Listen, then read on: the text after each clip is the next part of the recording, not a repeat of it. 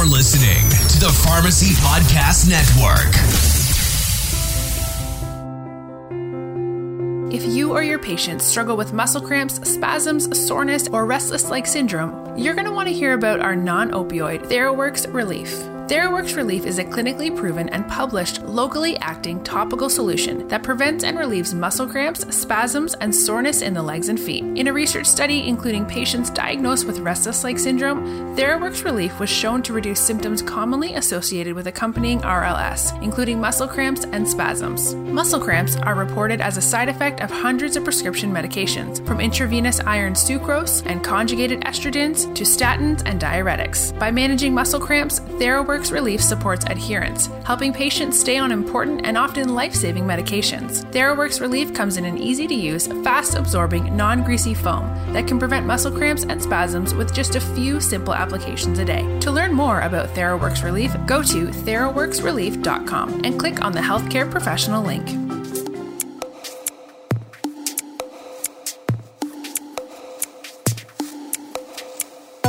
Today, we live at a unique point in human history where data is becoming the new currency.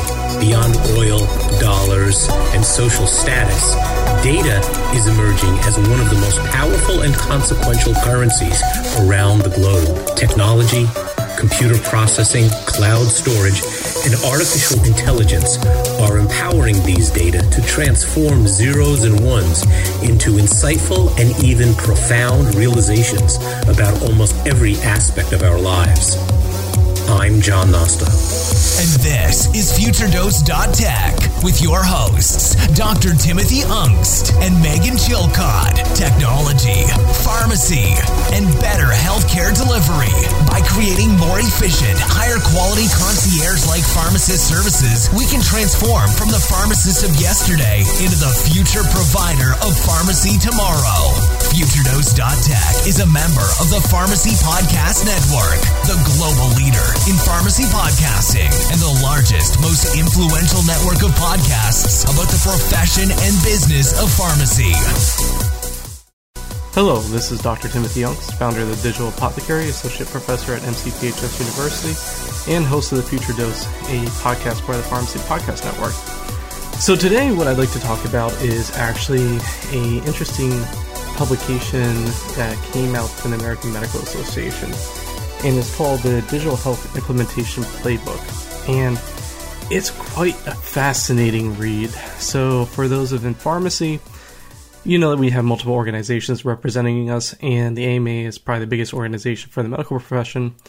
And I love digital health, and the AMA has taken a huge stance on this. And they have a lot of people involved. They have different working groups, and they have a different leadership team that's involved. And it's quite really cool to see that they are leading the charge right now in the digital health space. They want to get their physicians involved with different entrepreneurs, different companies, just to talk about and see how can they even use digital health.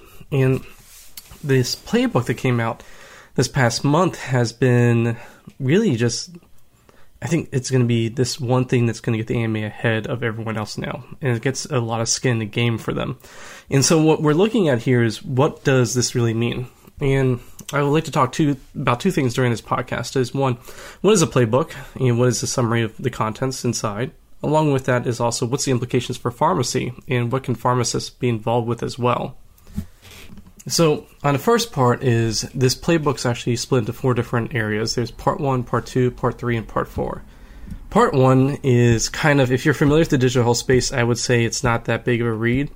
And rather what it focuses on is in terms of talking about what they're trying to do, defining digital health, and talking about remote patient monitoring as their kind of focal point for how to play out using digital health in a clinic or an organization.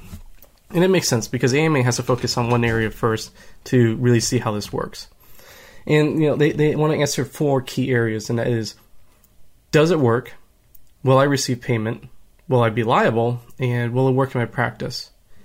So, I mean, those are key questions, and I think that really comes back to asking, you know, if for any kind of new business proposition you want to do, how do you go about it? And this playbook is really that. It's a kind of like a rollout and trying to figure out how do you make money from this and how would you integrate into your organization. So the part one's kind of brief, but the part two is, and part three are the key points. So part two is called Game Time, and it's kind of like a pregame thing. And what it works on is more or less 6 steps that you need to do. One is identifying a need. So within the organization, do you need some kind of new practice? Do you need some kind of way that technology can help out with something that's going on that you may not be really using a lot of effort in? And I think the reason why AMA is really going for this remote patient monitoring is because there's a lot of new CPT codes being changed here coming up, because CMS is really looking at how can they redo remote patient monitoring and how can physicians bill for it. So in preparation for this, what you have is AMA trying to get ahead of the curve and saying to their physicians, look, we have all this technology. There's a new way we can make money off of it, so this is how you do it. So there's a need there, I think, coming up, and a lot of people are trying to figure out how to do it. The second step is forming a team, and that goes without saying that you need a lot of people involved. Who are your core members? What leadership involvement do you need? And do you need any advisors or people to help implement it? Consultants and such to come out to really say, this is where you're currently at and this is what you need to do. And along with that is in defining success. What would be a successful project that you would launch, for instance? And that's the third part. And of the first part, I think the fourth step is really key, evaluating the vendor. And this is where AMA put some good resources in it, and there's a lot of information in the appendix. I recommend for you guys, if you're really interested in stuff, it's worth a good read, because it goes over what you need to look for in a vendor. What experience you're looking for, what kind of scalability you're looking for, what's the best fit for your organization. So this is probably the best part of the playbook in this part two. The next one, the next 2 steps are basically making a case for your organization and leadership about how to get on board, and also contracting and rolling out a contract to get started. So overall, part 2, this pregame, really is about evaluating the vendor, I would say, is a key thing to take away. But the other parts are really also important. I wouldn't gloss over, but I think it's like any kind of business management, it's really, it's kind of self-explanatory. So part 3 is game time. And this is actually after you've done all your front up work and figure out what do you want to do, how do you want to get there, and who's going to help you. It's now how do you roll it out. So the first part is this step is designing the workflow. I am a huge proponent of workflow management. I think that's the one thing that often gets glossed over. And if you've ever been through an Epic rollout or a new pharmacy management system rollout, you've seen what can happen if your team and your workers are not ready for this. This can become the biggest pain for you overall, and it really drives down efficiency across the organization. So, how do you get the training done? And in this case, remote patient monitoring as kind of like the groundwork that they're trying to lay out as a case sample. What you have is, what are you going to do with all this data? How are you going to get patients trained on how to use, let's suppose a smart blood pressure cuff they use at home. How do they sync up to their smartphone? How's that data that gets broadcast into an EHR? And at what point does even the clinician get involved? What's technological troubleshooting that the vendor has to work on, say, instead of the patient or the nurse or the pharmacist? So the next thing is preparing the care team, so all the people involved with all this stuff. Again, coming back to getting that data and using it, how to handle the calls coming in, perhaps, or urgent needs. You need to get everyone on board. Then partnering with the patient. In the era of the e-patient movement, you need to have an engaged and enabled patient that has a certain amount of buy-in to this technology. They want to use it. And all too often, I see so many clinical trials coming out recently using digital health that really has not been very positive. And one of my biggest critiques has been the fact that they have not done a really good job in their methodology to get the patients to want to use the technology. It's all too often that we throw tech at a patient and say, here it is, and this is going to improve your life, and not really go into detail why. And in this case, I think we really need strong patient partnership. We need the patient to really be engaged in their level of care. And that's actually one thing that really strikes me in the playbook, is they say to identify patients to enroll in these programs are likely to succeed. And that's the key thing, is you can probably spot a patient that maybe won't do very well in these programs. If they're not tech savvy, or if they have very hard trouble handling these things, they probably should not be enrolled, and you're not going to get your biggest bang for your buck for there. So, if you're doing remote monitoring of hypertension, you probably want a patient that at least can handle the tools that you're going to want them to use, because if they're not collecting the data, it's going to be meaningless overall. Now, this is also going back to the first two parts, preparing the team and workflow, like the training and getting someone involved in this, may be a little bit of upfront work, but the payoff could be great, because if we're talking about hypertension, take, for instance, just, that's a disease that's lifelong, can lead to so many other issues coming up, and the management of that is really key for primary and secondary prevention of certain diseases. So that's my big takeaway there. Then the other parts are implementation of all these programs, evaluating your success, and scaling to make sure this thing gets even broader in the organization, so it doesn't end up in like a pilot graveyard, so to speak. So overall, I would say part 2 is, when it's talking about the game time, is really good when we're really talking about workflow, getting the care team involved, and patient engagement. I think that's a really big takeaway. So that's what the playbook really covers, is just these kind of 12 steps of how to roll out a program and get it functioning and going. I mean, it covers 66 pages in the AMA playbook, but it's really, if you read this document, it's very image heavy and figure heavy. It's not really text heavy. So probably where you get the most amount of material is part 4, which is called postgame. And it's really the appendix that has all these how-to guides, different documents you can use. And I would refer to that if you're kind of new to all this and you're looking at like what can you use. Like some of the samples are like doing an assessment of SMART to define your success, or how to create a care team, or how to create a leadership team, and how to look for a vendor and to evaluate them. I think these are great tools that AMA put together, and it's very easily, I think, borrowable by anyone else.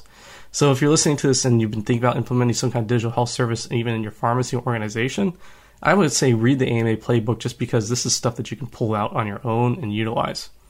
So, I said this podcast, I'm going to cover 2 things, just doing a quick summary of the AMA playbook, and then also talking about pharmacy, where this comes into play. Now, I have to admit, I'm really kind of envious of what the AMA is doing here, because the AMA has put this together. They're putting so much effort into this. I think it's going to pay off for them. And yet we look at pharmacy, we look at all our organizations, and I haven't seen any initiative by any organization that has really done anything significant in digital health space, whether it be ASHB, APHA, NACDS, etc. I mean, I feel like we need someone to step up here and get involved. I've done a number of public talks, and maybe you've been in my audience in the past, and I have for years been championing the fact that remote patient monitoring is something pharmacists really can have a huge point of helping out with patient care. And one of the things is there's 3 studies, and actually 4 studies you could argue at this point, that really stand out to me. One is a barbershop study. So if you saw this published in the New England Journal of Medicine, it was basically having patients go to a barbershop, meeting in a community to help get their blood pressure driven down. And in the media, that's what it was really hyped up to be. But the reality was, it was pharmacists with collaborative practice that met patients in an environment that was suited for them, and helping to prescribe medications for them, and identifying when their blood pressure was not controlled. The other was a 24-hour blood pressure monitoring study conducted in Spain, and this showed that having remote monitoring and continuous monitoring of blood pressure was actually key to identify patients that were not well controlled, or who may have white coat hypertension or resistant, or just not identified, because having patients come in once a year seeing their blood pressure is not really a great way to see how well people are controlled with hypertension these days. With an era of digital health, we can do so much more, and that's really what's cool, because we have all this technology now coming to the field that supply continuous blood pressure monitoring. And this goes along with diabetes, even with continuous glucose monitoring. I mean, we have all this technology we never had in the past that we can now utilize. The third study I think that's really key is a pharmacist blood pressure study published in JAMA that had pharmacists doing basically teleconsults with collaborative practice, that basically with patients in the ambulatory setting monitoring the blood pressure, the results would push back, the pharmacist would talk to them, and if needed, then they would basically initiate new therapy, add on additional stuff through collaborative practice with their physicians. And there was a follow-up study. And that actually study was published in 2018 in JAMA as well. And that's actually the one thing that this AMA playbook really emphasized, was the fact that this is something that we can have as a care team to roll out. And what really kind of bothered me about this AMA playbook is it never really returned back to it, talking about the role pharmacists can play as a clinical practitioner to help out with remote patient monitoring. And that, I think, is a missing link, and that's why I come back to our pharmacy organizations. We really should be tackling and getting on this and recognizing it for what it is in terms of collecting data, analyzing it, and supporting more care. So, I mean, what areas could we get into? I mean, hypertension is key. I think that's a big chronic disease that a lot of digital health companies are getting into. But I think there's others. So you have diabetes that we go into. You have pulmonary conditions such as asthma and COPD. We even could go into neuro and psych. And what are some examples? I mean, like, suppose you get a patient that just had MI and starts a beta blocker, for instance. You know, we're monitoring heart rate, but, you know, if someone has a wearable device and almost all these things now monitor heart rate, why can't we use that data to export it and see, oh, wow, you know, you may be at risk for bradycardia here, or you're not actually maximizing therapy. Suppose a person with heart failure, we know that we want target dosing of medications there. You know, if we're having a person on Coreg, metoprolol, succinate, you know, they get the best benefit when they are on higher target doses. So if we can analyze them and say, well, you have some room here to go up on your dose, then let's do it. And I think that's where we have this stuff. Even for hypertension, if they're not doing well, then let's come back and say, well, this means that we need to escalate therapy.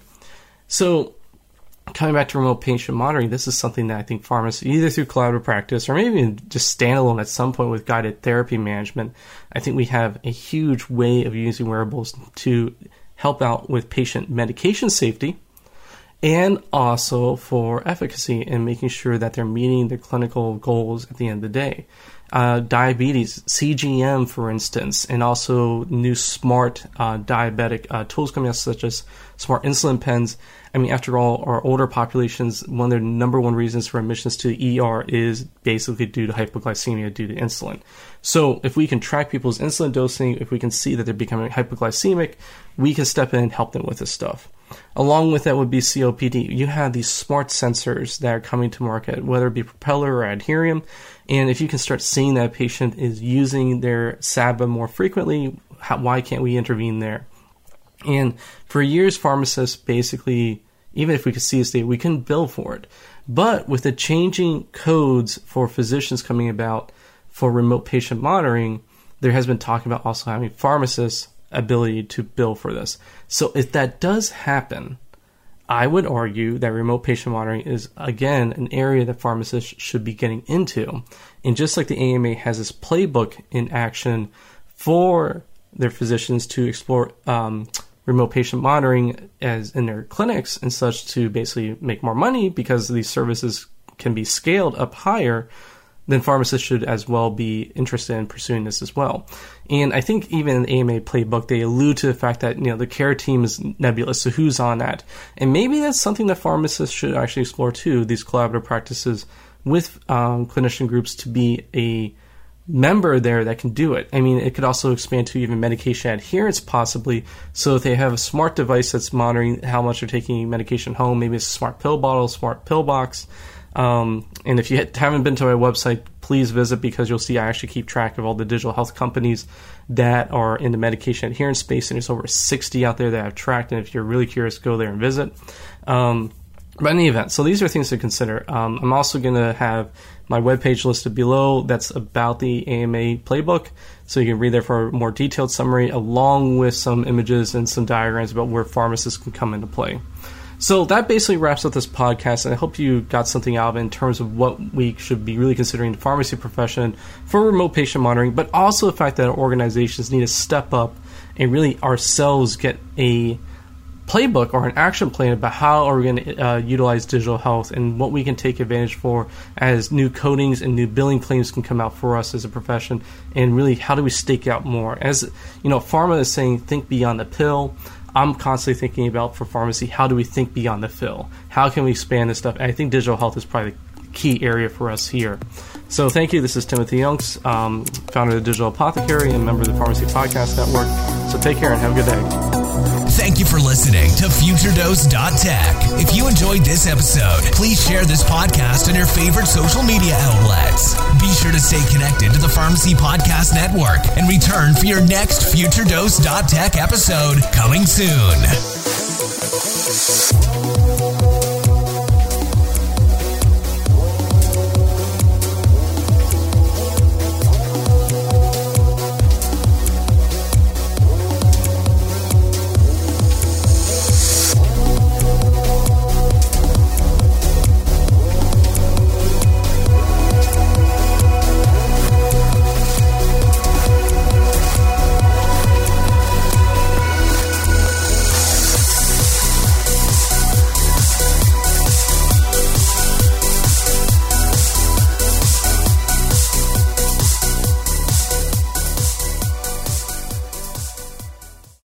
This podcast is a part of the C-Suite Radio Network.